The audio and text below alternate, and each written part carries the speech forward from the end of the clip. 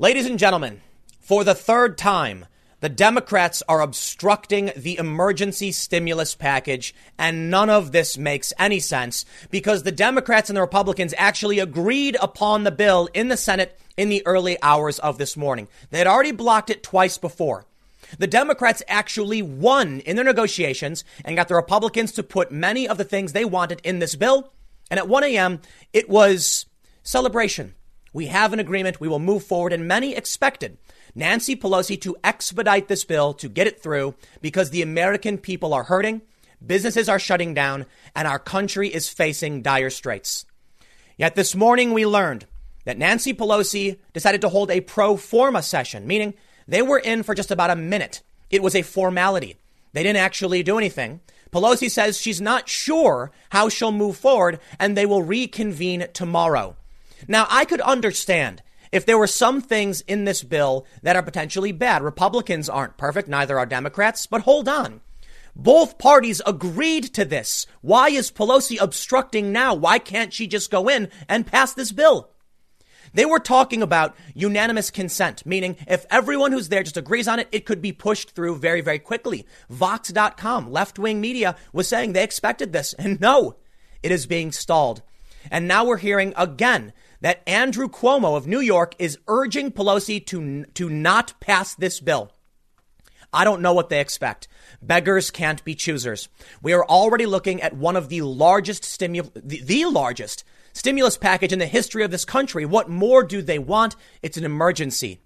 If the Democrats negotiated this and the rest of them can't come together to pass this bill, we are in serious trouble. But I think what we're seeing is the Democrats completely fractured. They don't even know what they're trying to get at this point, and it's holding the rest of us back. All of this is happening at the same time that Donald Trump's approval rating is through the roof.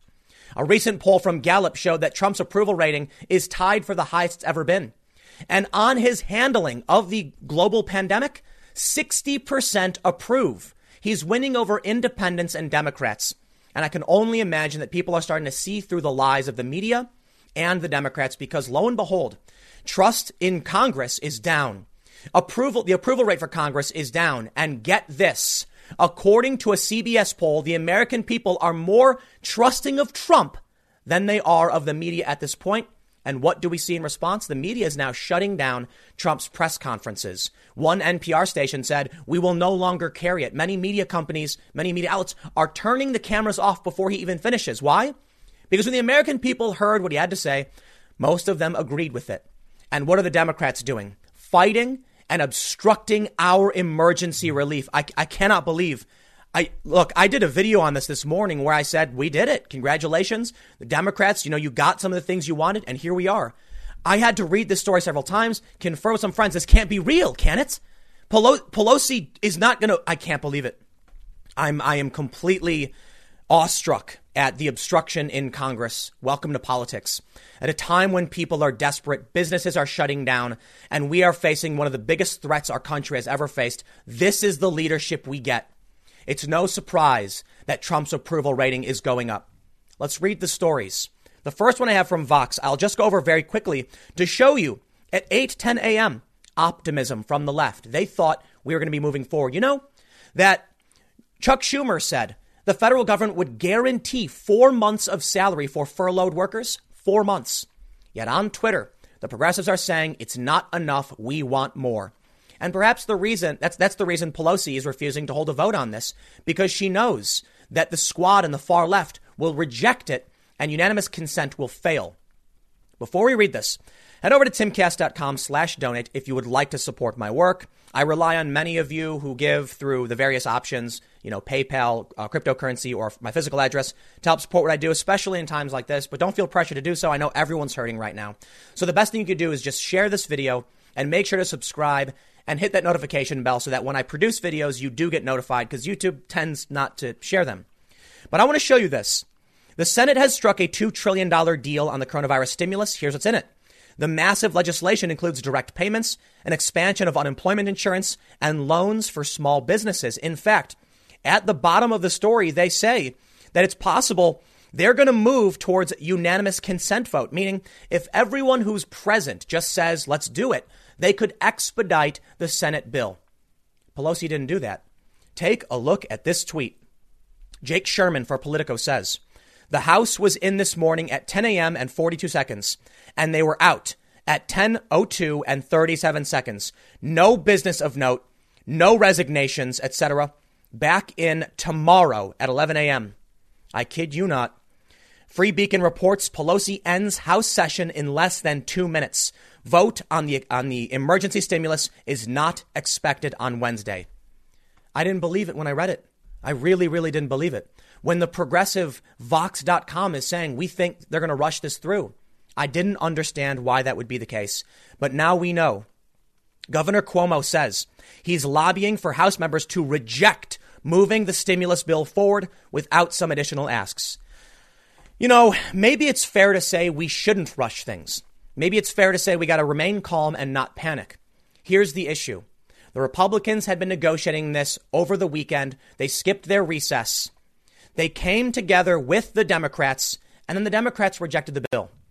They rejected it a second time. And now finally, they all agree. So you know what? All I can really ask for, and the bill will not be perfect. It will not be perfect. But if both sides can compromise, and if the Democrats holding out won them some bonuses, some of the things they want, fine, please just get this through, because the American people can't last. We cannot shut down our economy. I am seeing sad posts from people talking about how their family businesses are being shuttered and they don't know if they can reopen. But this is what we get. Cuomo says, no, I want more money for my state. And if one member rejects this in unanimous consent, Pelosi has no choice. It's done. And perhaps that's why she's holding it up, because they know the Democrats are not unified. It takes but one progressive to say no to this, and unanimous consent would fail. There are also many people who are out, so they don't know if they could pass it. The story from Roll Call says, coronavirus stimulus deal an improvement, but under review. Speaker says bill has moved a great deal closer to America's workers, but shockingly, she says she doesn't know. She doesn't know what she'll do moving forward. Pelosi said Wednesday that a massive stimulus agreement reached by Senate Majority Leader Mitch McConnell and Senate Minority Leader Chuck Schumer and key members of the Trump administration shows improvement over a GOP proposal released late last week, but she didn't give a clear sign of approval or commit to a House vote. House Democrats will now review the final provisions and legislative text of the agreement to determine a course of action, she said in a statement. I want to remind you, she has her own. She has her own bill. $2.5 trillion, 1,404 pages. It includes the words diversity 32 times or something like that. It's got student debt forgiveness. It's got climate provisions. None of it seems to matter for the American people. I think I know why she's obstructing. She is truly between a rock and a hard place. The Senate Democrats have agreed. This is the compromise. Let's move forward. They won what they wanted to a certain degree. But Pelosi knows, because she was told by another member of the Democratic Party, now is our chance to reshape things in our vision. It's her chance.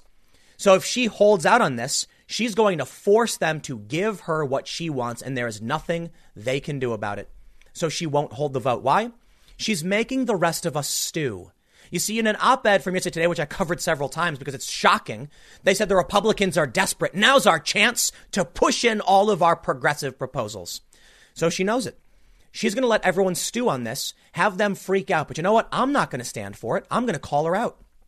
Roll Call says, Pelosi said the agreement could take negotiators, quote, a long way down the road in meeting the needs of the American people.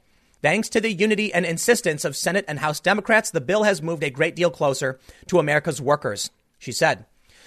Walking into her Capitol Hill office later in the morning, Pelosi told reporters she's optimistic about the stimulus bill, but won't make a decision about voting until after lawmakers fully review the bill. Democrats in Senate literally worked on it. What more needs to be reviewed? I'm probably, look, I'd be willing to say there's going to be bad stuff from the Republicans and the Democrats. And I understand in 2008, things were really, really bad. And we reaped the negative the negative rewards of not having done it properly. But it's called desperate measures. It's not going to be, candy canes and rainbows. We're going to see a backlash to a certain degree, but we've got to move quickly. It's very likely that we will suffer consequences from anything we do. Roll Call says, quote, we're reviewing it now. We have our staff and our chairman reviewing the bill. I'm optimistic, but we'll see. It's unlikely the House will vote to approve the legislation Wednesday, though. The House came in for a pro forma session at 10 a.m. and quickly adjourned until 11 a.m. Thursday. Had the House wanted to leave open the option of passing the stimulus package today, it likely wouldn't have recessed subject to the call of the chair. So what they're basically saying, it's not going to happen. They said they're going to come. No, it's possible. By the time you watch this, maybe there was an emergency shift. Maybe they decided to come in. But at the time of filming this, no.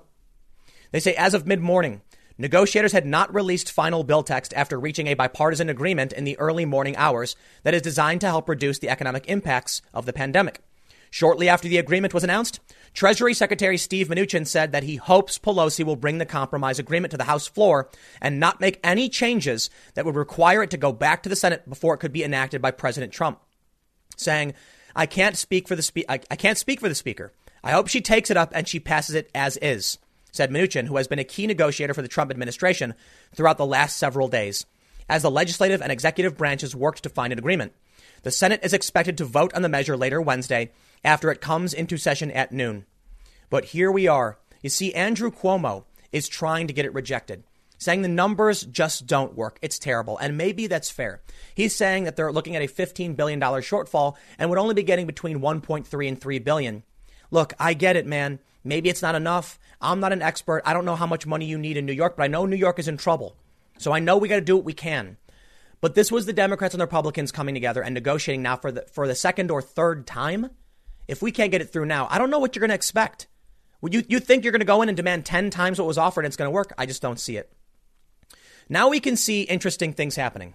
In the polls, Donald Trump is skyrocketing. Congress is dropping. The media is less trustworthy than Trump. And I think we know why. Because it's not Trump who's obstructing the emergency relief. His team's all over it, even negotiating with Democrats. But even, get this, the Trump administration, Steve Mnuchin, negotiated with the Senate Democrats and said, fine, we'll put in things you want. And Pelosi said, we'll see. So why would the American people blame Trump for this? He's been working very hard. He's been on TV every day. Yet we see this hit ad. This one failed. They say, we don't blame Trump for the pandemic, but he failed in his reaction. And they use out of context information once again to smear the president. But in response to this, Tom Bevan of Real Clear Politics said, careful what you wish for. The last 4 polls on approval of Trump's handling of the pandemic, 56%, 49, 55, and 60. This is truly remarkable. Check this out. Axios Harris has Trump positive 12 points. We see Emerson at positive 8 points. ABC News positive 12. The Economist +2 and Gallup +22 from Gallup. The American people overwhelmingly support the president's actions in dealing with the pandemic and the economy, for that matter, at a time when the economy is in serious crisis. And this is why, in one of the most shocking things ever, take a look at this. In a poll from CBS, who do you trust and not trust to give you accurate information about the virus and what to do during the outbreak? I don't believe it. I still don't believe it, but this is a CBS poll. Donald Trump, 44% trust him and 56% don't trust him. Okay. He doesn't have the majority of the American people trusting him. I get it. But take a look at this. National media, 43% trust the national media and 57% don't trust. Dare I say there are slightly more people that trust Trump and don't trust the media. You know why? Because while we're seeing what is painfully obvious to everyone, the polls are going up even with all of the negative press. Congress approval is ticking slightly down. It's at 21% with everything going on. Trump's approval rating is just up. So what does the media say? I kid you not. The media must stop live broadcasting Trump's dangerous, destructive coronavirus briefings. And they're doing it. Business Insider, TV networks cut away from the White House briefing as Trump contradicted his health experts. The media said they wouldn't cover it anymore, and they're stopping now. And they're saying, it's misinformation. It's all negative. It's all bad. No, I think I know what we're really seeing. We are seeing a media that is desperate to stop. They're desperate to stop the American people from hearing what Trump has to say, because Trump is talking about potential treatments that may work. He's citing actual stories, and the media comes out and lies. Just the other day, we heard a horrifying story about an older couple who ingested some kind of fish tank anti-parasitic. The media then claimed it was Trump's fault. Trump never said anything about ingesting fish cleaner. He was referencing stories that have been all over the media about two drugs taken together show promising results. When one journalist started going after the president, he pushed back and said, "You're a bad reporter." So what did the media do? They clipped it out of context. The American people can see through it, and we know what's going on right now. Take a look at this from Gallup. President Trump's job approval rating up to 49%. Now, it's not above 50, but it is positive. President Trump may be enjoying a small rally in public support as the nation faces the COVID pandemic. 49% of U.S. adults, up from 44% earlier this month, approve of the job Trump is doing as president on the whole. Trump also had 49% job approval ratings, the best of his presidency, in late January and early February, around the time of the Senate impeachment trial that resulted in his acquittal. Listen, the Senate, while all of this was going nuts, when Trump formed the pandemic, task force, suspended travel from China, the Senate Democrats, the House Democrats were seeking to impeach the president. So is any of this surprising to you, that they're once again flubbing everything that's happening? I'm sorry, man. I have to say, I was reading through the news. I was hitting people up like this. Tell me this is not true. There's no way that they're obstructing this again. I'm sorry, man. I'm genuinely speechless. I just don't get it. Gallup says independents and Democrats' approval of Trump's performance has increased slightly since earlier this month, tying as the best he has registered to date among each group. The president's approval rating among Republicans was already above 90%. Yeah, go figure. We get it. And remains so, but is not currently his highest on record, 94% in late January. Trump's response to the novel coronavirus pandemic may be behind his higher overall approval rating. Americans give the president generally positive reviews for his handling of the situation, with 60% approving and 38% disapproving. 94% of Republicans, 60% of independents, and 27% of Democrats approve of his response. Slightly more than a quarter of Democrats approving of Trump. That to me is nuts.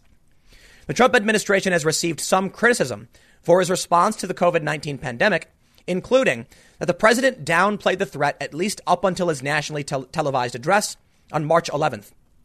I'm going to stop right now and tell you something absolutely insane. The date of this poll is, I believe, up to March 23rd. This poll, March 13th to 22nd. This poll was taken before the Democrats and the Republicans announced a deal on the stimulus package, causing a major market rally. This poll was taken before yesterday's market rally of one of the largest rallies in the history of the United States. I believe we saw the market grow by more points than we've ever seen in about 100 years. This poll was taken before that. You know what that means? The next coming poll will probably show the president well above water with a massive approval rating. At the same time, Nancy Pelosi can't hold a vote to get the American people the relief they need. On Twitter, the progressives are screeching, saying it's not enough. They want debt forgiveness. They want more money. Regular Americans are not on Twitter. They probably don't care. But the reason why Pelosi is probably stalling is because the squad is active and the Twitterati is her base. So yeah, they'll block it. They say on March 16th, Trump acknowledged the seriousness of the situation by urging people to avoid gatherings of more than 10 people and have workers and students stay home if possible. The administration has had daily press conferences since then to update the nation on what the federal government is doing to address the situation. Two aspects of Trump's latest approval rating suggest a presidential approval rally effect. His rating shows a fairly sudden increase, and that increase is seen among both independents and Democrats, both highly unusual for Trump in particular. Historically, presidential job approval has increased when the nation is under threat. Every president from Franklin Roosevelt through George W. Bush saw their approval rating surge at least 10 points after a significant national event of this kind. During these rallies, independents and supporters of the opposing party to the president typically show heightened support for the commander-in-chief. Significant rally effects appear to be a relic of the past, as political polarization in presidential approval ratings has reached new levels. Presidential approval ratings today are characterized by consistent, exceedingly low approval ratings from opponents of the president's party. As a result, neither Obama nor Trump saw rally effects as big as those of their predecessors, because their usual opponents were reluctant to approve of them regardless of what was happening in the country. What they're basically telling you right now is that the orange man is bad. And because the orange man is bad, they must reject everything he says no matter what. But something interesting has happened. You see, when Trump came out and said that he was going to shut down travel from China and he was forming this task force, we saw the media go nuts that this was not a big deal and the flu was worse. And then Trump started saying the flu was worse. So the media did a 180 and started dragging the president. The orange man must always be bad. But at a certain point, people see through the lies. And I think it's because Trump has been holding daily press briefings. He's brought on experts that people trust to an absurd degree, like Dr. Fauci. They say at most, Obama's approval rating rose by 7 points after they took out Osama bin Laden. 7 points is also the largest short-term increase for Trump. His approval rating increased from 37 to 44 after the federal government shutdown ended, and Trump touted U.S. economic gains in his State of the Union address. Trump's job approval rating increased 6 points in April 2019 after special counsel Robert Mueller's investigation into Trump's campaign's ties with Russia officially concluded. At the time, Attorney General William Barr largely cleared the president of wrongdoing. Trump's job approval rating also increased 5 points earlier this year when it was clear he would be acquitted in the Senate impeachment trial. The media has been running cover for the Democrats for the longest time. The media is trying to spin a narrative because the orange man must be bad, like I just mentioned. And now we can see how it's just truly, truly breaking down. Why won't the media call out Nancy Pelosi for holding this up? Where are all the stories? How is it that the left-wing website Vox.com, VOX, can say the House Democrats are going to expedite this one and it looks like we're all good? And then Pelosi holds it up. Where's Vox to say it's her fault for doing this? And more importantly, when Nancy Pelosi's daughter said that the person who attacked Rand Paul was right and got suspended from Twitter, where was the media to call her out, to ask her about this?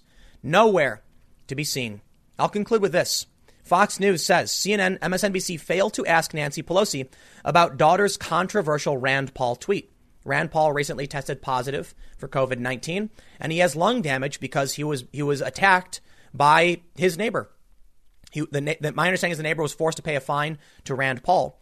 And Nancy Pelosi's daughter said that Rand Paul's neighbor was right, essentially, to attack him.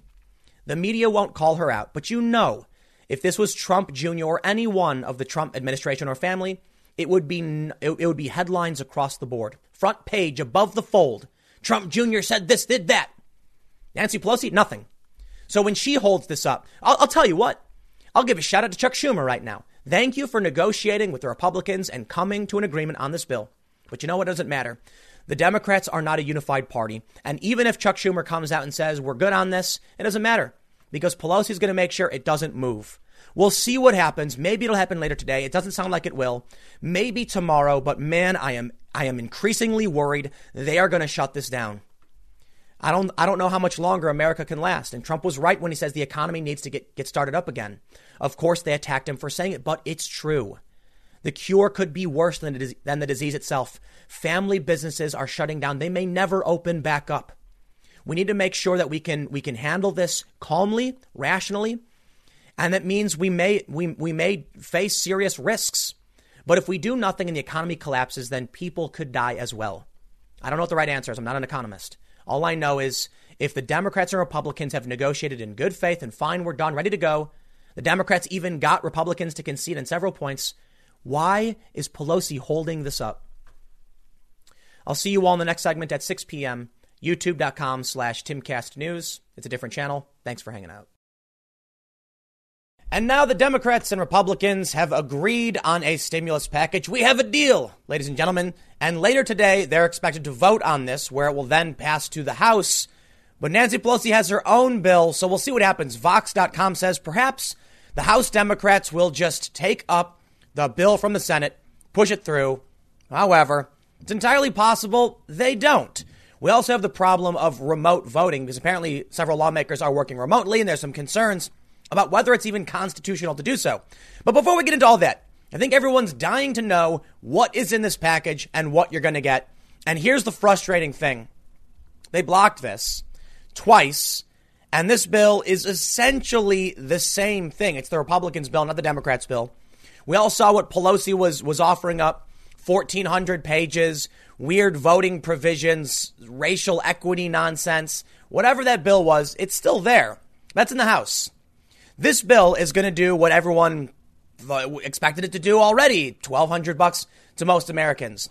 They didn't change a lot of the provisions as to how you will receive money. So I think it's fair to point out the Democrats wanted some checks on corporations so they could track where the money went, things like that. But let's just read the story. This is from Vox, and we have some other updates. Trump wants to get the economy reopened by Easter. We'll see if that happens. Vox.com reports Senate Democrats have reached a deal with the Trump White House and Senate Republicans on a massive $2 trillion stimulus package that is targeting relief towards America's workers, hospitals, industries, and state and local governments. At last, we have a deal, says Mitch McConnell, early Wednesday morning. Yeah, it was like 1 a.m. when this got done. After days of intense discussions, the Senate has reached a bipartisan agreement on a historic relief package for this pandemic. Though the preceding days had been filled with tense negotiations that occasionally erupted into public shouting matches on the Senate floor, lawmakers worked relatively quickly for Congress as they responded to an unprecedented economic crisis caused by the pandemic. Senate Minority Leader Chuck Schumer and White House Treasury Secretary Steve Mnuchin met 6 times on Monday alone, working until the early hours of the morning on Tuesday to hammer out a deal. In a statement, Schumer said he was pleased with the result. Rather than accept such a fundamentally flawed partisan bill, Senate Democrats have been working hard on a bipartisan bill with Treasury Secretary Steve Mnuchin and President Trump, Schumer said. I am pleased to report that our hard work has paid off. The final product is so large, in part because it contains both Republican and Democratic proposals. $500 billion in federal funding for big businesses and municipalities hit hard by the coronavirus outbreak, as well as a direct one-time cash payment to Americans and 4 months of expanded unemployment insurance. Schumer, the lead Democrat negotiating, appeared on the Senate floor early Tuesday afternoon to announce Democrats were closer to a deal after securing several key provisions, including expanded unemployment insurance for laid-off workers and oversight on that $500 billion loan program for businesses. Last night, I thought we were on the 5-yard line. Right now, we're on the 2, Schumer said. At this point, of the few outstanding issues, I don't see anyone that can't be overcome with the next few hours. So this is good. I'm happy to see that at least the negotiations in the Senate seem to make sense. The Democrats did want some changes. They got those changes, but the bill for the most part is kind of the same thing. Now, that's contrary to what Pelosi is offering up, which is just absolutely absurd and an important point to be made. How do you just snap your fingers and pull out a 1,400-page bill? Like, they've been working on this thing for a long time. They've been planning this. So, but this is the Senate. We'll see what happens. They say, now that a deal has been reached, McConnell will likely move quickly to get that bill on the floor and passed Wednesday. McConnell spent the beginning of the week signaling impatience and frustration with Senate Democrats, whom he blamed for unnecessarily holding up the process after they shot down 2 procedural votes to move the bill forward. Remember, it was the Democrats who did that. Meanwhile, the Democrats blamed McConnell for cutting them out of the beginning of the bill drafting process and not bringing them in until Republicans had put forward their opening bid. By Tuesday afternoon, both Democratic leaders and McConnell had struck a more conciliatory tone, appearing on multiple television shows this morning and afternoon after releasing releasing her own $2.5 trillion bill. Nancy Pelosi said she was confident a deal could be struck in the Senate, and McConnell echoed the same sentiment. Today, the Senate can get back on track. Today, we can make all of the Washington drama fade away, McConnell said. If we act today, what Americans will remember and what history will record is that the Senate did the right thing. Well, I'll be honest. History is going to record that they bickered and wasted time. But you know what? Fine. Can we get this over with? Now that a deal has been reached, the Senate will likely move with urgency to get it across the finish line with a vote. Then it must still clear the House, where Democrats have been discussing passing the bill by unanimous consent, both to expedite the bill's passage and to protect members by keeping them at home. That sounds like a good idea to me. There is still a ways to go until the bill lands on President Donald Trump's desk ready to be signed, but the biggest hurdle has now been cleared. what the plan includes. So we'll go through this one fairly quickly because I do want to talk about some major economic issues. Waffle House, for instance, is closing down several hundred locations. People are freaking out, but I don't think you need to freak out. We'll get to it. They say a $500 billion loan program for businesses. The biggest sticking point between Democrats and Republicans was $500 billion in emergency loans for large businesses and municipalities grappling with the coronavirus outbreak. For instance, $50 billion of that money was allotted to passenger airlines. Rather than trying to negotiate that figure down, Democrats instead negotiated to have strings attached to it. Instead of giving the Trump administration broad discretion to make the loans, Schumer and Pelosi said there will likely be a new inspector general in the Treasury Department, specifically to oversee these funds, as well as a congressional oversight panel to examine how the money is being used. Schumer's office also announced they secured a provision that will prohibit businesses controlled by the president, vice president, members of Congress, and heads of executive departments from receiving loans or investments from Treasury programs. The children, spouses, or in-laws of lawmakers and executive officials also cannot receive these loans. I actually agree with that. That sounds great. A slew of additional conditions championed by progressives and supported by the public. I love how Vox just injects that, supported by the public, including a requirement for companies to implement a $15 minimum wage, have not made it into the final legislation. Good. Why were we being held up for that? I like, what did Mark Cuban say? Stop kissing the butts of progressives, Schumer. And then he told McConnell to stop, sucking up to corporate. I think that's what he did. Expanded funds for hospitals, medical equipment, and healthcare worker protections. In a statement, Schumer reported to Senate Democrats that the latest bill will contain $150 billion for hospitals treating coronavirus patients. Of that money, $100 billion will go to hospitals. $1 billion will go to the Indian Health Service, and the remainder will be used to increase medical equipment capacity. Increased aid to state and local governments. Schumer also said about $150 billion of federal money would be allocated for state and local governments who are dealing with the impacts of the crisis, including $8 billion for tribal governments. Direct payments to adults below a certain income threshold. They said this will include a one-time $1,200 check that would be sent to most adults making $75,000 or less annually, according to past tax returns. I believe this is 2018. Now, there are some problems with this, but I think it's fair to say, look, man, this is being rushed through and everyone's kind of speeding through things. I think we can always come back and revisit if the Senate can pull it off. I don't know. I think it's better to get checks into the hands of Americans now as opposed to waiting and trying to figure out what the next payment's going to be or trying to plan for this long-term thing. They say a $500 payment would also be sent to cover every child in qualifying households. The final policy marks a significant change from the direct payments initially posed by Republicans, which would have given less to many individuals who do not have taxable income. It would have been $600. It now includes the majority of adults who are under the $75,000 threshold and phases the payment out as people's income rises. Loans to small businesses, there would be $367 billion in the bill aimed at providing loans for small businesses, which is great. Look, I can't tell you if, what the dollar number is. All I can say is I'm glad that we're actually getting through this.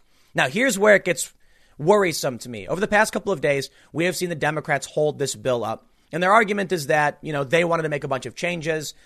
It was over a week of negotiations. Finally, the Republicans came out. Nancy Pelosi dives back in from her holiday, her recess.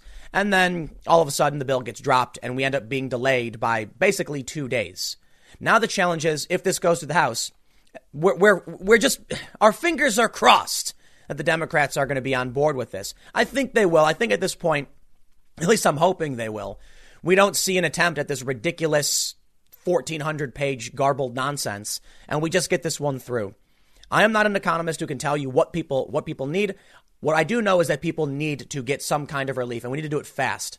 We can always have we can put this in place and then, sort of assess things. Once we get people emergency relief, we can sit down and then have some extra time to work out where we go from here. Donald Trump is saying he wants to have everything reopened by Easter, so maybe we don't need that much. Maybe we don't need another bill. We probably will. We'll see what happens. But let's read. The Senate still needs to approve the deal in a vote, when 60 lawmakers will have to vote in favor of it to pass. That will happen Wednesday, McConnell told reporters. I'm willing to bet it's like everybody votes for it except for Rand Paul. Oh, no, Rand Paul's out. Maybe it'll be unanimous. And I'm not saying that to drag Rand Paul. He like his dad, they like to vote no on things. The package will then head over to the House, where Democrats also have their own $2.5 trillion stimulus bill, which Pelosi unveiled on Monday. In order to proceed expeditiously, it's quite possible the House will simply take up the Senate deal rather than going to conference to hash out differences between the two chambers. If so, its next challenge will be figuring out how best to vote on it. Given the fact that many House members are currently working remotely, there's a possibility the lawmakers approve the legislation via a process known as unanimous consent, when a bill is able to pass as long as no one objects to it, even if most members aren't physically present. House Rules Chair Jim McGovern has urged his colleagues to consider unanimous consent or voice voting with the members who are present instead of remote voting. If lawmakers were to go the unanimous route, that means a single lawmaker who's physically present could object to the bill's passage and potentially delay proceedings even further. How they say they're going to say it's possible another lawmaker could voice this type of opposition again, though they would likely face immense pressure from both the public and their colleagues not to do so. Despite this scenario, remote voting isn't being considered. But they do point out one of the concerns raised is remote voting contradicts policies that have been laid out in the Constitution regarding how Congress should convene in person. Some lawmakers have worried, too, that it could set a concerning precedent for other votes that take place down the line. While the possibility could pick up momentum if it appears necessary in the weeks to come, it's not expected to happen this week with the stimulus bill. I'm very, very happy to hear this. I have friends who are worried. I'm sure many of you are worried. And this is going to get a cash check in everyone's hands. So you know what?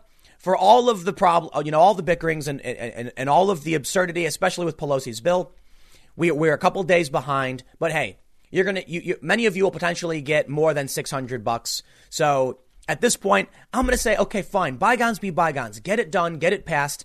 Please, Democrats in the House, just get this through. The American people need it. We can't wait. After this bill goes through, how about we work on another longer term package and you can propose whatever you want when we have time to sit down and negotiate these things. Donald Trump is certainly in a serious rush to get things restarted. And you got to understand, it's very, very serious. Look, Waffle House has shut down about 367 locations. They said that 365 locations are shut down amid the pandemic. We don't know if necessarily it's because of the pandemic, but it's likely because it may have been that Waffle House was already hurting at some locations. The point is, at a certain point, when the economy stops, it does not come back. And that's what's truly terrifying. So Trump is right to be concerned. Now you're seeing all of these people on social media saying things like, nobody would give their life to stimulate the economy. No. What you don't understand, these memes are really stupid. If the economy doesn't kick back on, you will see as many or more lives lost. That's what we're trying to balance. Donald Trump isn't simply saying we need corporate profits, so we're going to let people die. No, he's saying that if we don't get the economy back on track, people will die anyway. We got to find out where our breaking point is. So Trump sets Easter goal for reopening American economy. Now, many people are saying, no way, don't do it. The problem is many of these people are just anti-Trump. So you do have health experts. Dr. Fauci says, let's be flexible, see how things play out. I think that's smart. We'll see. But I also think it's important to have a date set. That is very, very important. Trump saying Easter, good. It doesn't mean we do it, and maybe we shouldn't. But people need certainty. So we have two really good things right now. First, certainty in the stimulus package, at least as much as we can have. With the Republicans and the Democrats now coming together on this, many people are confident that we might start moving forward. And that's why we saw one of the biggest market rallies yesterday. Now with Donald Trump saying we have our eyes on a goal, people can start feeling confident in investing back in the economy if we have a potential date set. The biggest threat to our economy right now while we're in stasis is, well, beyond the stasis. It's that we don't know what's going to happen. So people are not willing to bet and invest in our economy because they're like, I don't know how long it's going to take. Trump set a goal. It's not a guarantee, but at least it lets people know we have our eyes on getting things rolling again. If people are out of work, they leave their towns. There are people fleeing cities, and they've been doing it for a long time, and this is making it worse. As an aside, I'm really curious how this is going to affect the 2020 census. This is going to be nuts with people fleeing big cities. But if someone leaves a city, they might not come back. I mean, this is what happens. You give someone a reason to leave for a month or two, and they set up roots in a different place. And if somebody leaves a big city and finds work or find stability back home or in a suburb, they'll stay. They won't want to, uproot again. It's stressful enough to have to leave the city because you got laid off. And many companies, they're going to see their products spoil. The restaurant industry, for instance, bars, they're going to have to reopen. They're going to need more than loans. So we're probably going to need another big stimulus boost. And this is us borrowing from ourselves in the future, which can get really, really murky. Inflation, other really bad things. Look, we're facing major economic damage. So we got to do something. Even if in the long term it hurts us, it's better than killing the economy, right? A hurt economy is better than a dead one. NPR reports in his Tuesday afternoon briefing with the coronavirus task force, President Trump couched earlier comments about the need to reopen the U.S. economy within weeks, emphasizing that the decision would ultimately be data-driven and made in consultation with public health experts. You see how simple it is? Thank you, NPR. Yet when you go to Reddit and when you go on Twitter, they're all screeching, Trump only cared because, his golf course started losing money and things like that. You literally said it's going to be data-driven and in consultation with public health experts. What more do you want? A permanent shutdown? Like no negotiation, no discussions forever? The president said he still wants Americans working again by Easter Sunday, something he first said during a virtual town hall with Fox News earlier in the day. But he was much more circumspect over whether that would be possible from a medical standpoint. His previous comments about reopening the economy prompted alarm among public health experts across the country who said it's far too early. Trump seemed to much more carefully toe the line during his briefing as he talked about carefully and responsibly reopening the country.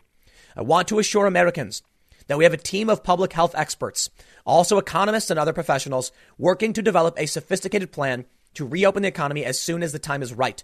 One based on the best science, the best modeling, and the best medical research there is anywhere on Earth. Trump stressed that this is a medical crisis. This isn't a financial crisis. And he's right. Once we get through the coronavirus pandemic, people should be able to get back to work right away. But what a lot of people don't understand, because they're too obsessed with screeching about the orange man, is that the plan to reopen the economy isn't like you snap your fingers and just dump everybody into the middle of the city. It's that you slowly start reintroducing non-essential businesses back into service. So we had this slow downturn where at first they were saying no more than 50 people in a store. Then they shut the stores down. At first they were like, we'll give you hand sanitizer. Then they were like, can't have more than 50 people. Then they close. We can do something similar to slowly reopen things. There's also other ideas about making sure the vulnerable, immunocompromised people and the elderly remain isolated for a longer duration. But younger people can slowly start coming back out into the workforce. This is it's mind-numbingly frustrating to me that people view this as an all or one thing. It's my biggest gripe with how the Democrats have approached the negotiating on the bill, blocking it twice. And then Nancy Pelosi saying, we got this big laundry list of a bunch of nonsense we want to shove in here because it's all or nothing. No, it isn't. So I'm glad that we're seeing the Democrats. Good on them.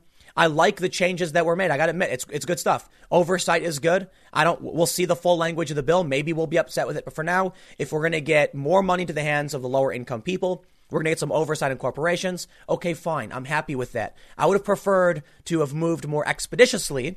But hey, we're a couple days behind. Fine. Let's move forward on this one. I'm not going to keep slinging beef at the Democrats over this. We're ready to go. I'm hoping they don't block this in the House. Fine, whatever. But let's get things rolling again. I'll leave it there. We have a lot going on. And one of the biggest risks that I'm seeing from this, in my view, it's not so much the economy, not even the coronavirus, but in this crisis, we're seeing a rise in government authority and authoritarianism that is downright frightening.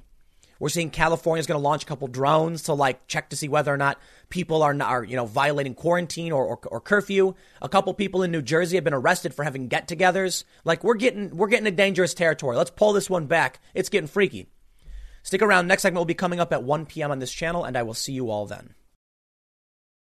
America is a nation of laws. And if you show up to Walmart and lick deodorant, you will be arrested and charged with making terroristic threats? Seriously? Yeah, apparently they're saying that if you cough on people or intentionally try to spread the coronavirus, you will be charged with making terroristic threats. Wow. I mean, I get it. We've seen a bunch of videos of, that toilet girl. She licked the toilet. Then we had some other dude who also licked the toilet and then claimed he contracted coronavirus, which is probably fake. But this video is particularly infamous, where a guy goes to Walmart and he licks all the deodorant, because look, if you want to lick a toilet, man, it's a toilet. I'm not going to complain too much. I'll make fun of you. But if you go and lick all the deodorant, nah, because people got to pick that stuff up. You're intentionally spreading disease at a time when our economy is tanking. Everyone's freaking out. Do you know that suicide calls are actually going up in some places? So yeah, now's not the time. Apparently this dude who did this got arrested. And we're hearing now from Politico, this is crazy, those who intentionally spread coronavirus could be charged as terrorists. Woo, man. Look, I am no fan of the encroaching authoritarianism. I got to say, as much as I don't like this guy for what he did, charging him under terrorist provisions, that's kind of freaky. But guess what?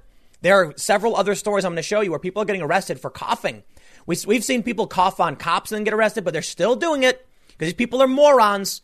Don't cough on people. It's so dumb.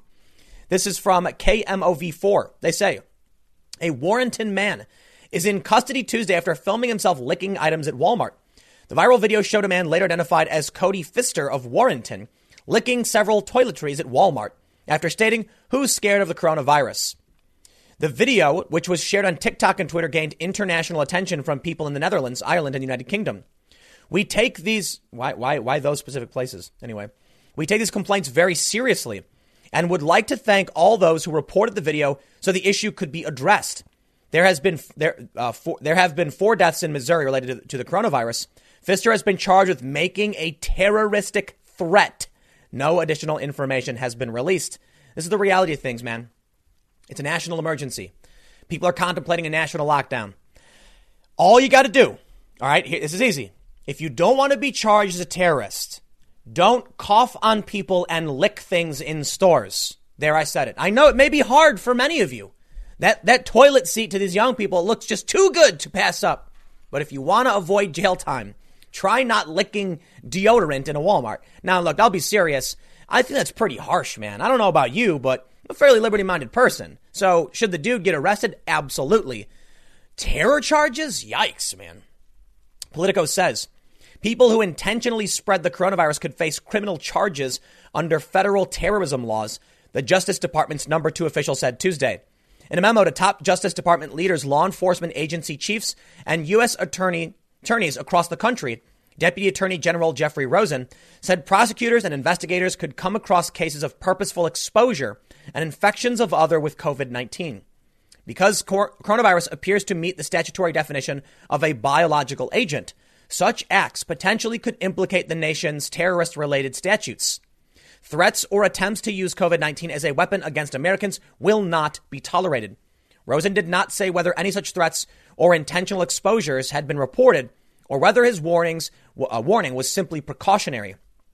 The Justice Department has also set up a task force to address hoarding and price gouging related to supplies urgently needed for the fight against the coronavirus.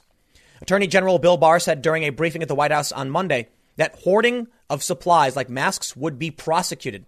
However, memos issued by Barr and Rosen on Tuesday said the Department of Health and Human Services has yet to formally designate the health-related items the administration wants covered by the Defense Production Act. The task force pursuing such issues will be headed by U.S. Attorney for New Jersey Craig Carpenito, and it will include some of each U.S. Attorney's office and other Justice Department units, Barr said. Well, there are many, many more stories. Check this one out. Why is it New Jersey? Why does it always got to be New Jersey? I thought Florida was where people were insane. Here we go. New Jersey man charged with terroristic threats for allegedly coughing on Wegmans worker. When a Wegmans worker asked the man to step back, he leaned into her, coughed, and told her he had coronavirus. This is from this morning, and we heard about the Politico thing from yesterday night. Maybe people are now going to they're going to start getting the memo. The government is not going to tolerate this stuff. But I mean, it's not just that. We won't tolerate it. In New Jersey, we've already had a couple different arrests. We had 2 guys who apparently had a party with a couple dozen people. They came and arrested them for a nuisance. That, I think, is harsh. But look, if somebody is going to defy the stay-at-home orders and the no large gatherings, and that means the economy, it's a threat to national security in our country, I can understand some kind of criminal justice enforcement. Charging these guys in New Jersey with like a public nuisance, it's a slap on the wrist, man. And that sends a message to everybody. They're going to come and they're going to enforce this. I still find it freaky.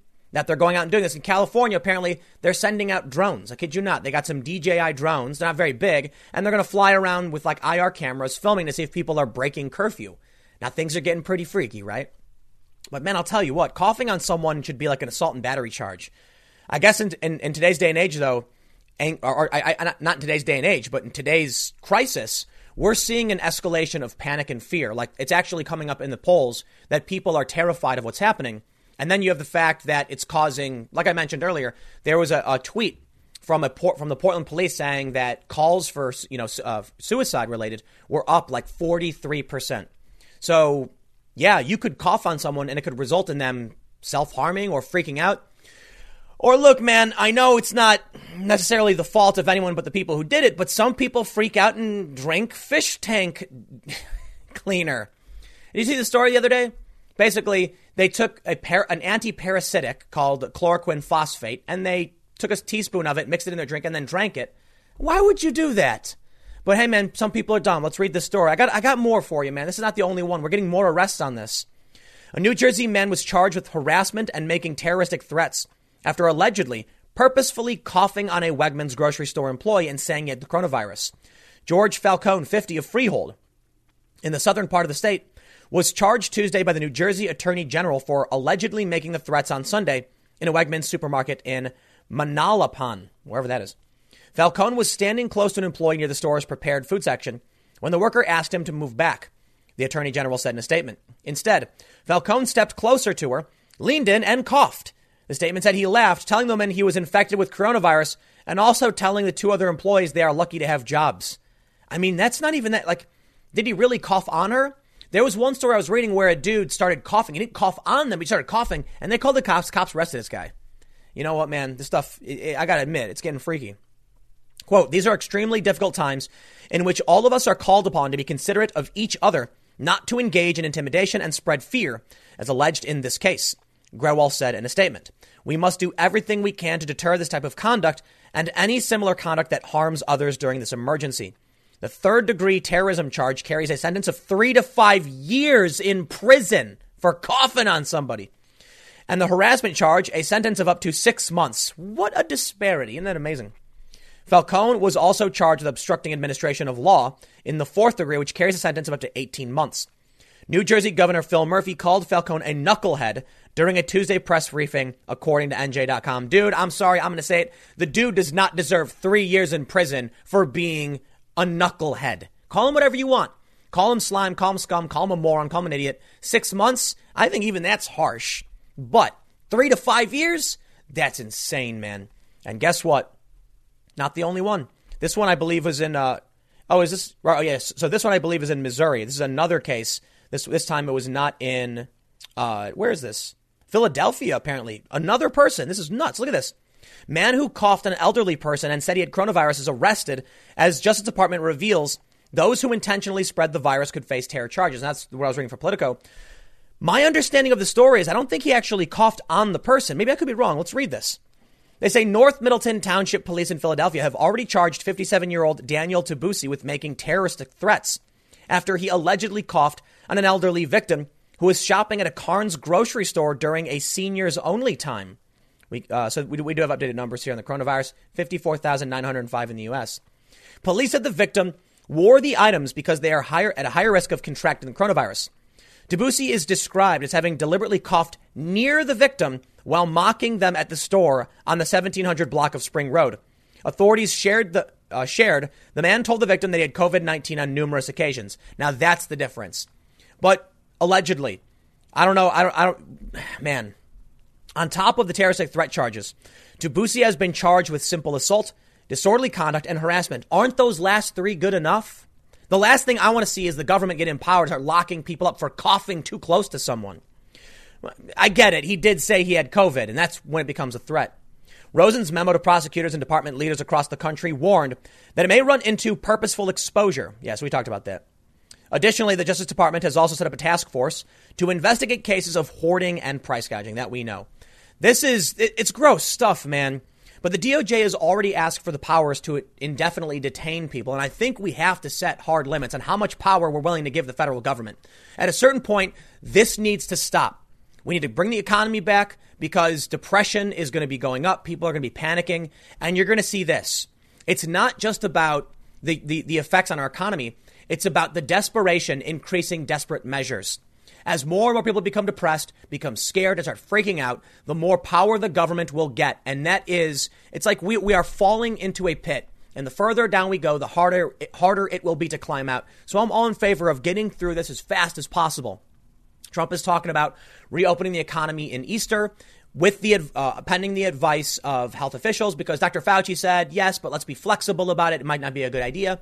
So I think we got to be optimistic and we got to get ready to shut this stuff down because, dude, coughing near someone getting charged 3 to 5 years in prison. Nah, I'm not a fan. Now, I think it's fair to point out it's entirely possible. Fighting back a sneeze. Sorry. Entirely possible. The courts will just throw it out. You get arrested. They say you're charged with this. And then the prosecutor says, yeah, get him out of here. We'll give him a disorderly conduct charge. He'll get a slap on the wrist. But we do have I didn't want to dedicate a whole segment to this guy. I did talk about him on the other podcast, the Timcast IRL show.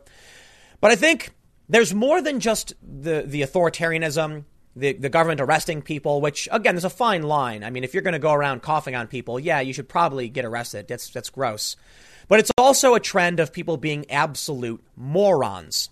You may have seen another video where a guy walks into a bathroom and then licks a toilet seat. It's called the coronavirus challenge. He then posted a video where he claimed that he was in the hospital with the coronavirus. This went viral. It's probably not real. The dude's probably lying. He probably bleached the toilet. Not like it really matters. I mean, he's still looking at a toilet. And then, made this video and then pretended to get sick. Well, apparently he's also been suspended. Let's read the story.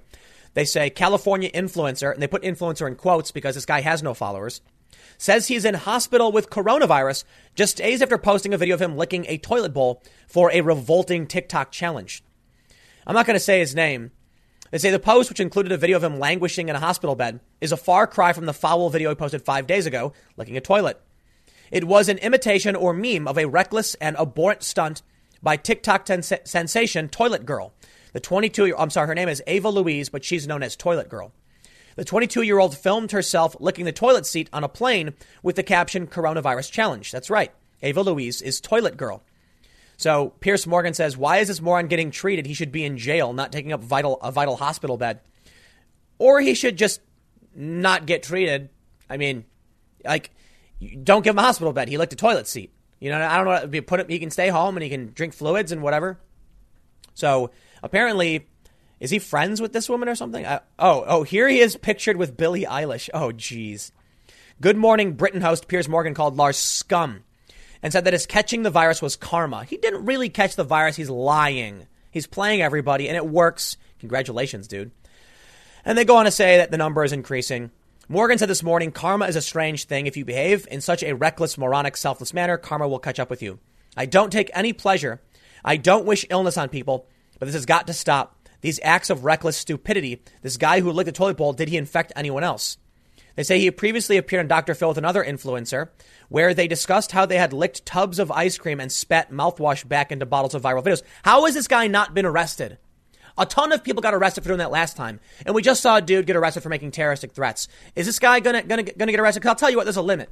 If you do something dumb, like, licking deodorant, I don't think you should get 3 to 5 years in prison, but maybe pay back restitution. Maybe you do get arrested. But this dude repeatedly does this stuff, and then they put him on TV shows. Man, you know what, Dr. Phil?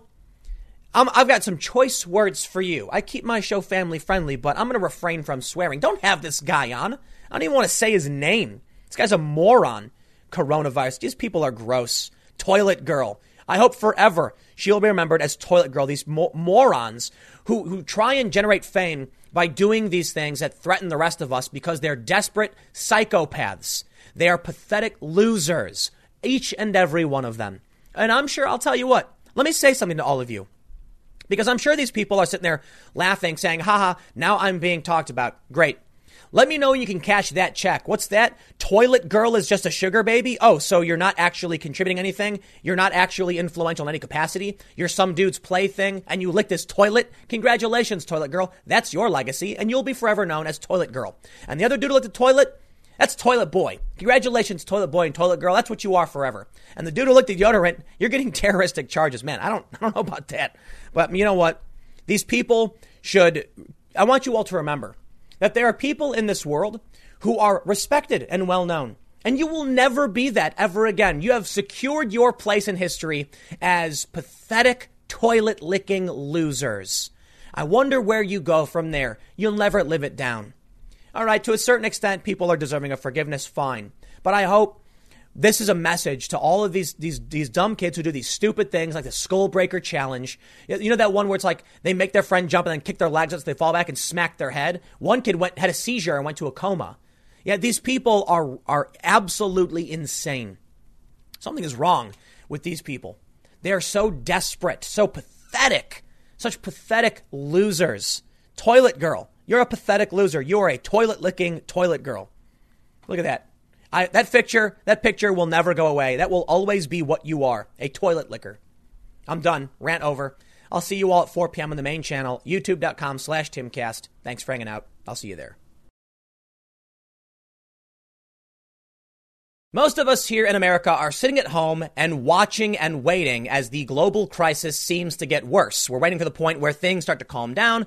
We can return to normal life. But for the time being, we are watching the president of the United States do his job. And as it turns out, poll after poll after poll shows most Americans think he's doing a pretty good job. Yet the media class is outraged, shocked. They can't believe it. There's no way these polls are real. Americans can't like the president. Oh, come on, man.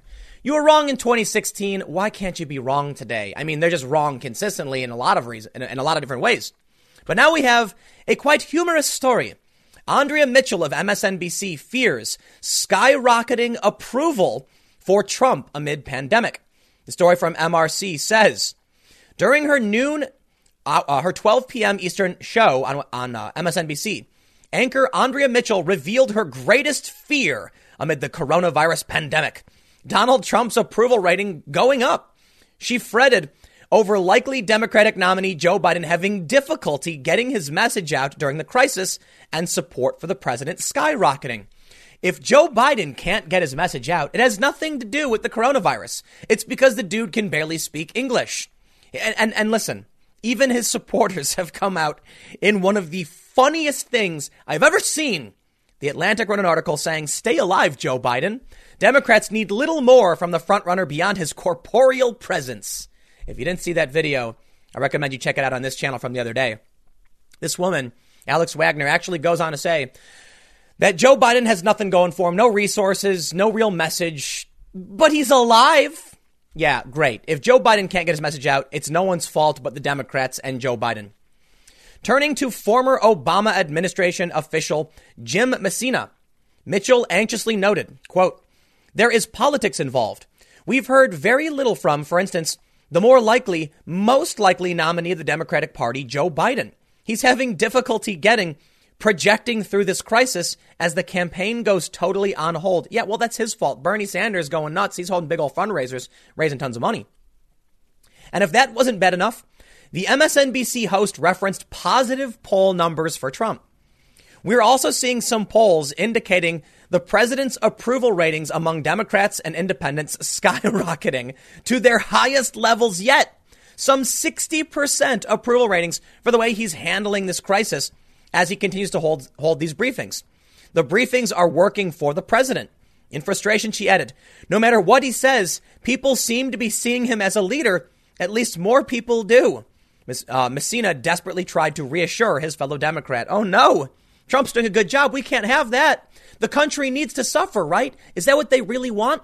Look, I don't care. I didn't vote for Trump. I didn't vote for Hillary. I just laughed when he got elected because people like this freak out and screech like banshees. If Trump is doing a good job, good. The country's doing well, right?"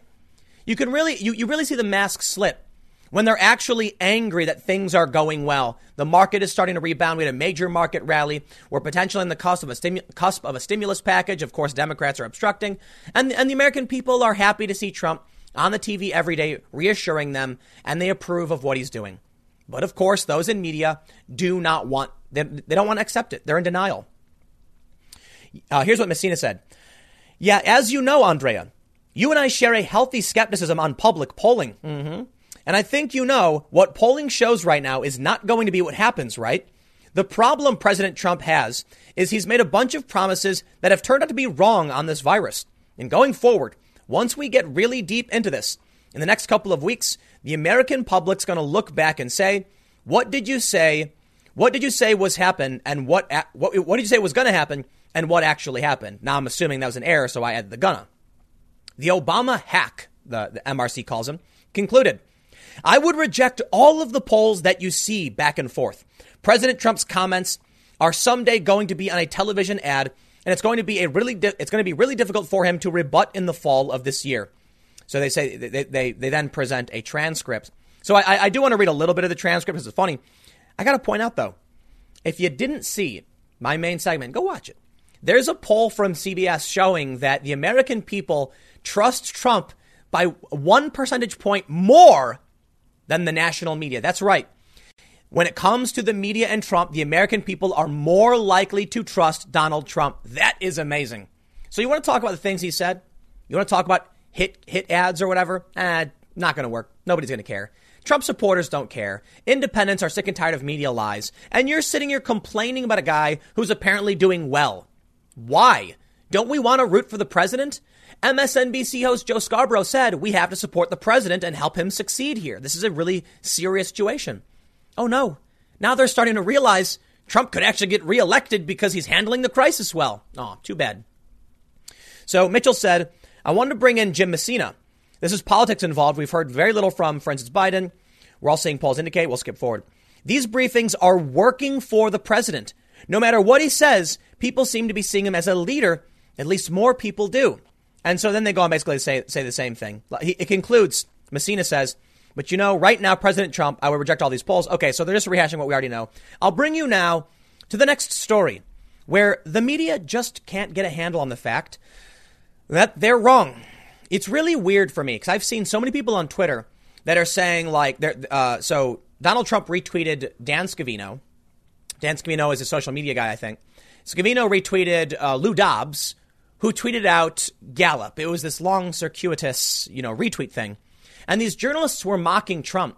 And someone tried claiming that the poll was a Twitter poll or something and that they don't know what real polling is. And they were laughing. And I'm like, at a certain point, don't you accept that you're wrong and you're on the wrong side of history? You know what I mean? Like, if Donald Trump's approval rating on the coronavirus, according to Gallup, is 22 points positive at 60%, at a certain point, don't you say, I guess I was wrong? Take a look at what people have to say. Most people are in agreement that Trump is doing a good job. Nope. The media can't do it. The orange man is bad, I say. He must be bad, no matter what, even if people like what he's doing. From The Atlantic, Americans' revulsion for Trump is underappreciated. As Democrats fret about their own prospects, many fail to recognize the president's fundamental weakness. They somehow took a positive story for the president and turned it negative. I kid you not. There was a study done a while ago that found like 93% of all major cable news stories about the president was negative. And now we have good news. Well, to be fair, ABC put out a story saying that 55% of people approve of Donald Trump's handling of the coronavirus. So The Atlantic said, I got an idea. Let's take the good news, turn it into bad news, and ignore the data and just claim, no, you're wrong. People actually hate the president. The polls are meaningless. They love to cite the polls when the polls are bad, and they say the polls are wrong when the polls are good for the president. When I look at polls, what I like to do is either compare the poll to itself so you can see an up or down movement using the same methodology, or to use Real Clear Politics polling aggregate. So we can look at the past 8 polls going back several weeks and see what the approval rating is based on the past several weeks. For Donald Trump, according to the RCP average, his handling of the coronavirus is an overwhelming net positive. The last 4 polls are really, really good for the president. Well, you can never, you got to figure out how to get clicks. That's the issue, right? So what you'll see is sometimes they're static. There will be a blip. A survey will come out saying Trump's disapproval is really high. But when you compare that one bad poll for the president to all the other polls, you'll realize it's noise. There's a margin of error. Sometimes you'll see like a steady, 44% for the president, and then all of a sudden it'll drop down and then spike back up. That's because sometimes polls are wrong. So by using an aggregate, you're more likely to get a clearer picture. Well, whenever that spike happens, all of a sudden every outlet's going to put out a story. Trump approval rating tanks to the worst ever. What about when it's the best ever? They don't write it. Of course, conservative sites do. And Trump has been enjoying some of his highest approval ratings, period, over the past several months. Just before the outbreak got serious, Trump's approval rating reached an all-time high in the aggregate. That means of all polls combined, the average number was higher than it's ever been. So even when they don't have bad polling, here's what you get. The release on Friday of an ABC News Ipsos poll indicating that 55% of Americans approved of Donald Trump's handling of the coronavirus, 12 points higher than the previous week, prompted another round of fatalistic chatter in certain quarters of the political establishment. Shocked by Trump's victory in 2016, some left-leaning commentators and rank-and-file Democrats alike have been steeling themselves for his re-election in 2020, noting that most presidents win second terms. That, at least before the pandemic, the economy was humming along, and more recently that, during moments of national disaster, Americans tend to rally around the leader they have. But these nuggets of conventional political wisdom obscure something fundamental, something that even Democrats have trouble seeing. The United States is in revolt against Donald Trump. That's right. Even though the polls are saying that they aren't and they approve of his job, let's just write that they are. And there you have it. That's how the media works. It has become so absurd. I don't know what these companies are going to do, to be honest, right? They've built their identity on Orange Man Bad. So if at any point the narrative flips and Americans start liking the president, how do they just change their opinion? They can't. People would call them out and say, hey, wait a minute. You were just saying you didn't like the president. All of a sudden you come out as a Trump supporter when you see that most people like the president. I mean, it's fair. They could come out and say, you know what? We were wrong. We'll change our opinions. How about you just be honest and talk about the guy in like a regular way that regular people do? He's got a lot of problems. He's done some stuff that's pretty good. A lot of people really love him. A lot of people hate him. Right now, people seem to think he's doing a good job. Is it really that hard? Apparently it is. Because if The Atlantic, which is an Orange Man Bad publication, came out right now praising the president, then the confirmation bias of their audience would be shattered and their audience would be outraged. So for a big network, they have to just write it, even if it is patently absurd.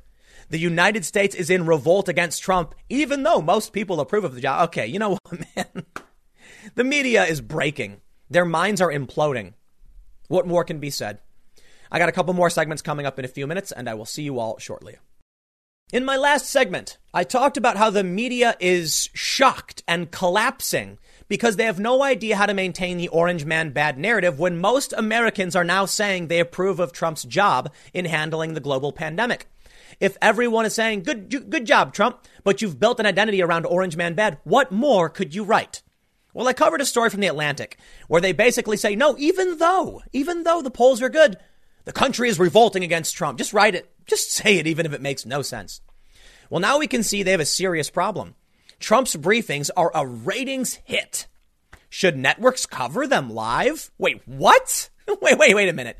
You have a business benefit and a national benefit, and you're questioning running these press briefings? Let me break it down for you.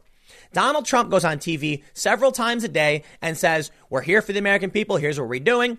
And according to Gallup and several polls, the majority of Americans approve of this. So the networks are getting they're getting amazing ratings, apparently like 6 million viewers on Fox News. And Trump is getting his message to the American people. Why would you question that? Oh, unless you hate Trump, unless the Orange Man must be bad, in which case you will stop showing his briefings, and many actually are. The New York Times says the president's viewership has rivaled the audiences for hit reality shows and primetime football, but some worry about misinformation. The New York Times says, since reviving the daily White House briefing, a practice abandoned last year by an administration that bristles at outside scrutiny, Mr. Trump and his coronavirus updates have attracted an average audience of 8.5 million on cable news, roughly the viewership of the season finale of The Bachelor. Wow. Bravo, good sir. And the numbers are continuing to rise, driven by intense concern about the virus and the housebound status of millions of Americans who are practicing social distancing. On Monday, nearly 12.2 million people watched Trump's briefing on CNN, Fox News, and MSNBC, according to Nielsen. Monday Night Football numbers, they say. Millions more are watching on ABC, CBS, NBC, and online streaming sites. Because of the way Nielsen ratings are measured, reliable numbers are only available for cable news. And the audience is expanding, even as Mr. Trump has repeatedly delivered information that doctors and public health officials have called ill-informed, misleading, or downright wrong. Let me just stop you there. I'm sorry, New York Times. I don't trust you because it was a bunch of lefty media sites that claimed Trump was encouraging people to drink or to ingest fish tank anti-parasitic cleaning agents. That's not true. Trump cited media stories and then the media misframed it. So why should I believe the media now? Trump talked about hydroxychloroquine and azithromycin, and then some doctor said, please don't do it. And then the New York Times slaps it in saying some doctors have said it's wrong. Oh, please. He was repeating you, not the Times, the media in general. So I'm not interested in hearing this. They want to make an excuse for why they shut down a ratings hit, which is helping their networks. They should be happy. Guess what? To them, it seems this is where the mask truly slips. The politics of our country is more important to them than their own business, than the betterment of the country. Think about it. Trump is saying things Americans like. We have a serious crisis. Their businesses are a-booming, but it makes Trump look good and his ratings are going up. Oof. You know what? They're going to choose the path they want. If they liked Trump, they'd air it no matter what.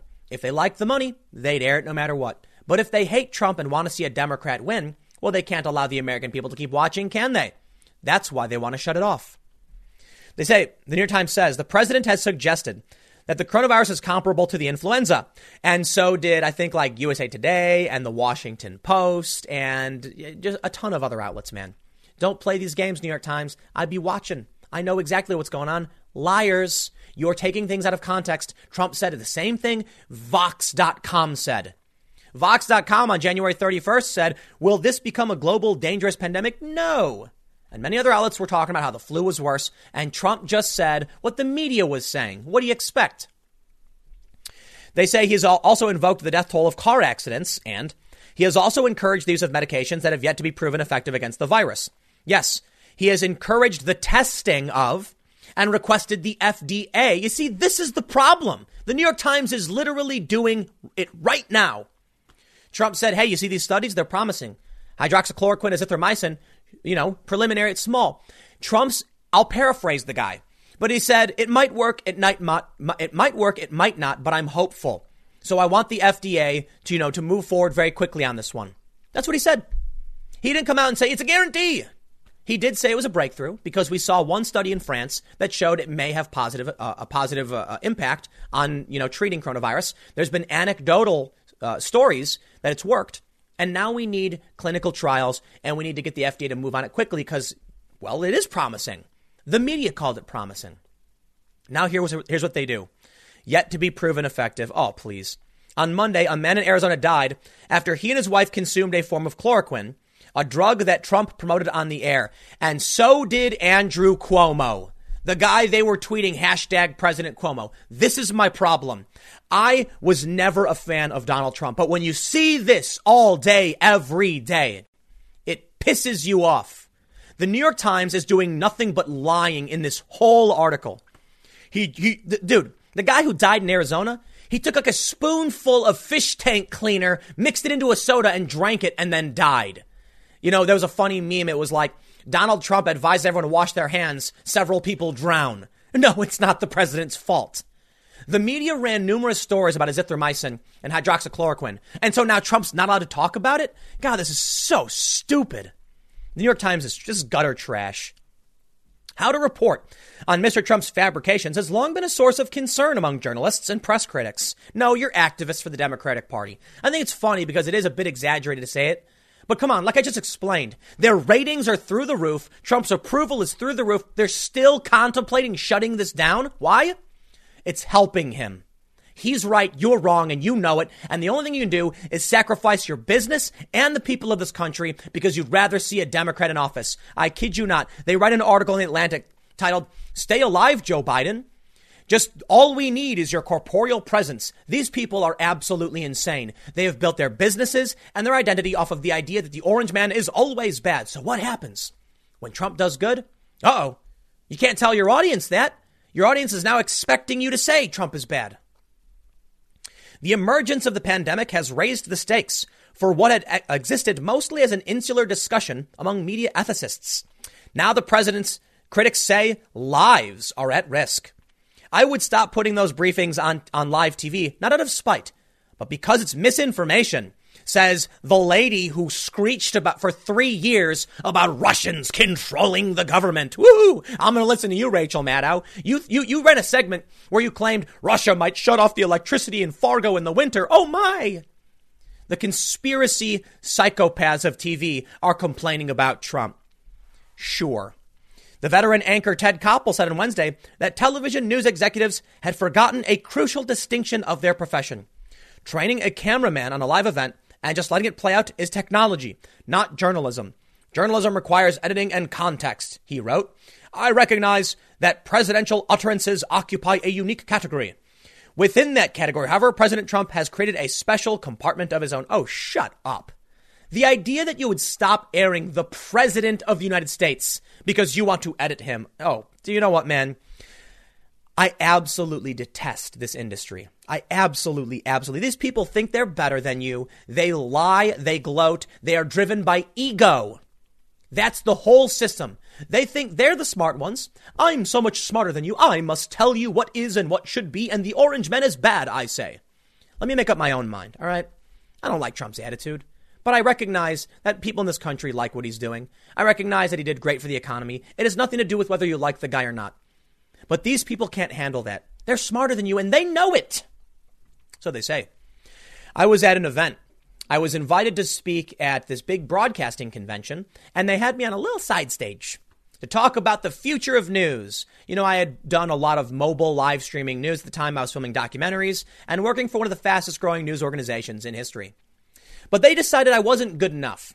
And so they took a bunch of mainstream media people, put them up on stage, and someone asked, explain how what you do, you know, or it's like, give me 3 reasons why you are better than, say, a citizen journalist. And they hemmed and they hawed, harumph, I say, standards and ethics, and, the regular people don't know the truth, only we know the truth. I mean, I'm exaggerating. It's basically what they said, though, that we're the ones who know the truth.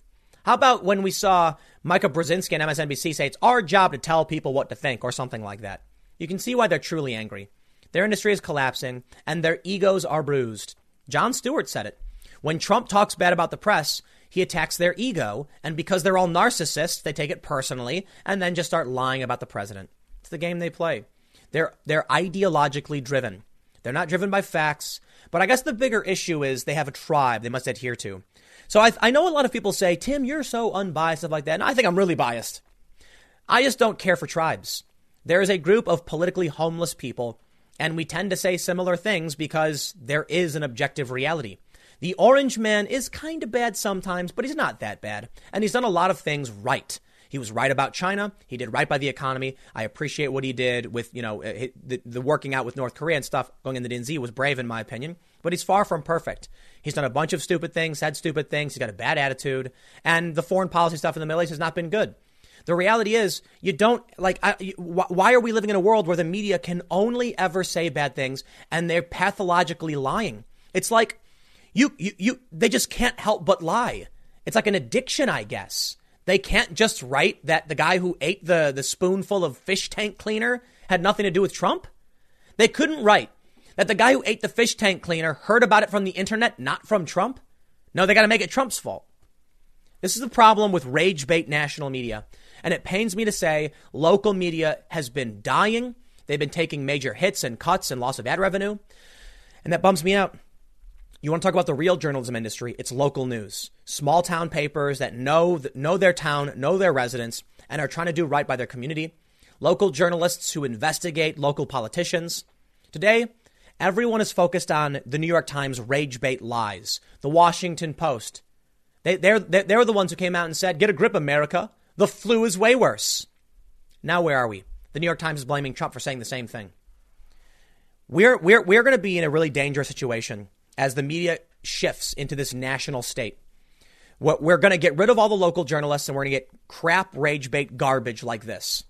They just want you to hate the president. They don't care about anything else. It's the confirmation bias 100%. Now, I'll admit I'm not perfect. I rag on the Democrats all the time, but I'm one person. And I'll also recognize there is a problem in the kind of content I do as well if people only come to me. That's why typically, I say, make sure you watch other people, progressives and conservatives alike. Mix up your news consumption diet. But when you go to the New York Times, they're going to feed you a singular vision that's just completely absurd. I'm going to leave it there. Next segment will be coming up in a few minutes, and I will see you all shortly.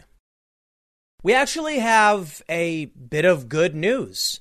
There was this viral video put out by CBS showing a bunch of spring breakers laughing and gloating, saying, "We don't care about the coronavirus. We are not going to be stopped. It is Miami. Party on." Everybody got mad. In fact, I believe it was a university in Florida that announced that 5 students who went on this spring break excursion tested positive for COVID-19. But one of the people in that video has issued a long apology. It's a legit apology. It is a respectable apology. Dude, you deserve mad respect for this. And I want to do a bit of a more positive story, but I got to admit, we do have some bad news because there's another story here. Potentially, younger people are at risk. So check it out. You have all these young people who think they're invincible, right? This dude said, his name is Brady Sluder, "Don't be arrogant and think you're invincible like myself," said the now infamous spring breaker. The dude's apology is legit. I'll read it to you. But he was wrong about what he said. You know, I'm going to do, he said, if I get corona, I get corona. A 17-year-old died, tested positive for corona, and they think he may have died of the coronavirus. They're not entirely sure. Some officials have already walked it back a little bit, but it may be the case. Don't think you're invincible. Young people have died. It was a doctor in China, 34 years old, who died. Now, it mostly does affect people with pre-existing conditions, and the most at-risk group are senior citizens, but you're not invincible. Check this out. The spring breaker who was IDGAF about coronavirus has apologized. A spring breaker went viral last week for not giving a crap about the coronavirus during a television interview, has now apologized. Brady Sluder, a high school graduate and SoundCloud rapper from Milford, Ohio, became the face of young people not taking the pandemic seriously after appearing in a CBS News video filmed in Miami. Quote, "If I get corona, I get corona," Sluder said in the video. "At the end of the day, I'm not going to let it stop me from partying. We've been waiting for Miami spring break for a while. We are just out here having a good time. Whatever happens, happens."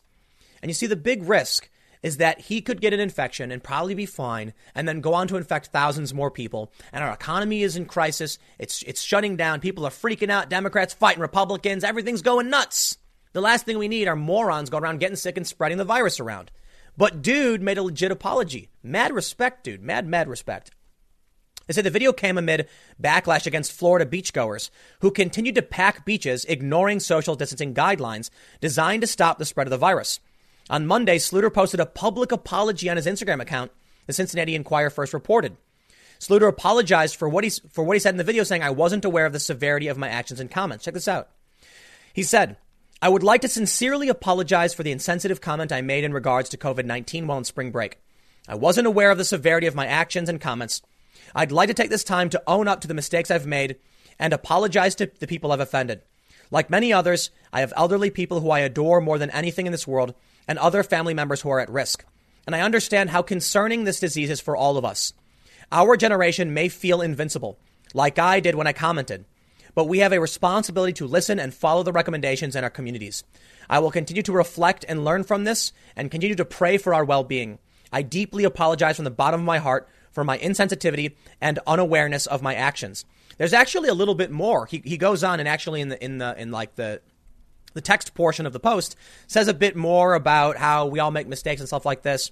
I want to absolutely stress this is awesome. Everybody can make mistakes, and I'm willing to give people a second chance. And this actually is how you handle a learning moment. I remember when Roseanne when she said that offensive tweet, so they just destroyed her life? No, man, you make it a learning moment. You help people understand why we do and don't do things.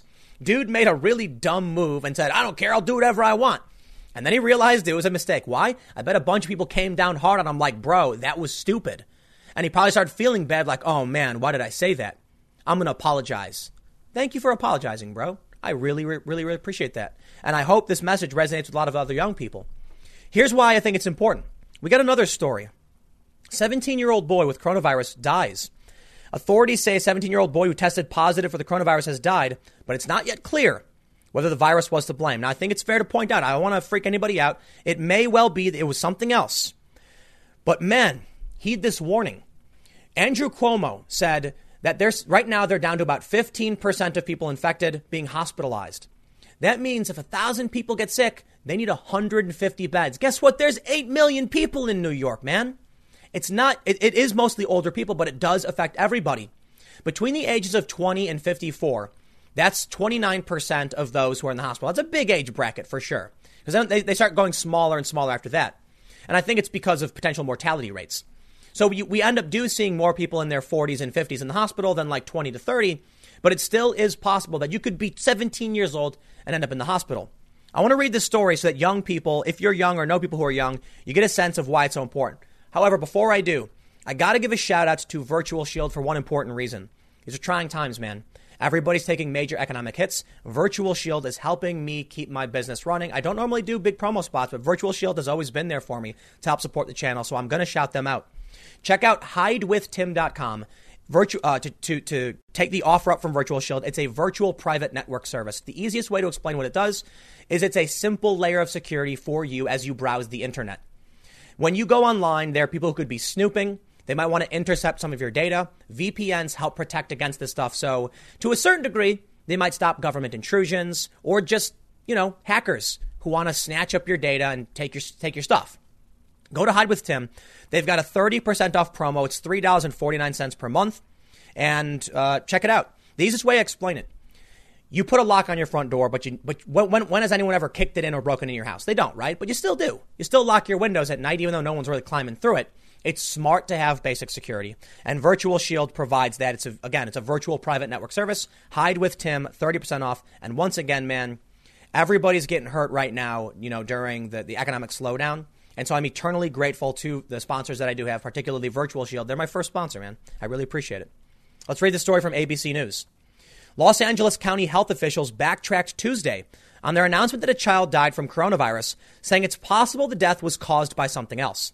During their daily briefing, the county health department said the unidentified child from the city of Lancaster was among 4 new deaths. Hours later, after Governor Gavin Newsom had cited the death of the teenager as evidence the virus can strike anyone, the county issued a new statement. Though early tests indicated a positive result for COVID-19, the case is complex, and there may be an alternate explanation for this fatality. And the case will need evaluation by the U.S. CDC, the statement said. The important point I want to make sure is I want to be very, very fair. This may not be a COVID-related case. However, it's important to keep in mind you aren't invincible. Whatever may have happened with this kid, 17-year-old died, tested positive for coronavirus, it seems. We'll see how the story pans out, but they're not the only young person to have died or been hospitalized.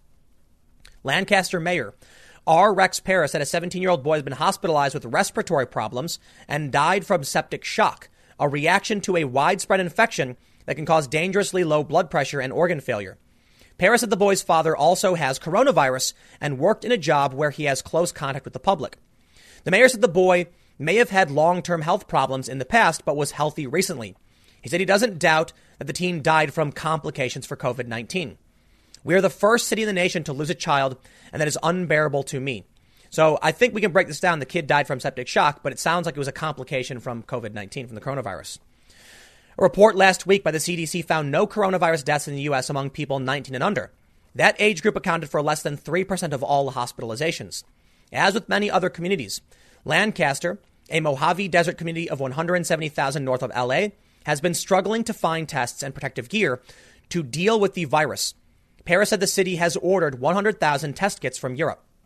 Meanwhile, Newsom and others took issue with President Donald Trump's announcement on Tuesday that he wants the U.S. to be opened up and just raring to go by Easter, some 2 weeks away and far sooner than medical experts expect. The fast-spreading outbreak will begin to diminish.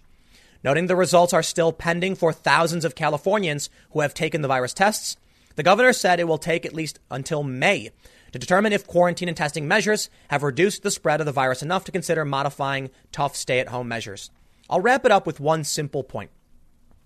Doctors are not economists. Economists are not doctors. And we need to hear from both. If the economy takes a major hit, people will die. Some people become depressed. Some people might take their own lives. That's horrifying. But many people will lose access to medicine. Many people will lose access to resources, food. And we're already seeing many of these hospitals struggle with not being able to pay for what they need now. So what do we get? We get a major stimulus. I think we need to take health first and foremost. Talk to the doctors. Fauci says that, it's probably too soon, but would be flexible. Donald Trump is a trade guy. So he's looking at this saying, I understand, but from an economic standpoint, the doctors don't get it. Trump's seen New York City in its worst, when the economy was trash and the city was collapsing. He's seen what happens when there's serious depressions and recessions. We got to understand it's not one problem we're facing right now. The coronavirus sparked an economic collapse. So the cure could potentially be worse than the disease. I take everything the doctors say. I listen to these people. They know better than I do. What about economists? We need to check what the risk is. So back to the main point. This dude who went out on spring break did the right thing, and he apologized for this because you are not invincible, and we are facing a very large problem. So I hope this whole segment just shows you how serious it is. And I will. I was going to end with one point. I got one more for you. I stated this earlier. New York has 8 million people. If 15% of those who get sick are hospitalized, that means New York, who has about 10,000 available beds right now, can only withstand around 70,000 people getting sick out of 8 million. And it's a novel virus rapidly spreading. You see why people are freaking out. They could run out of beds. And once they do, even young people will start dying. I'll leave it there. Thanks for hanging out. Stick around. I will be back tomorrow at 10 a.m. and I'll see you all then.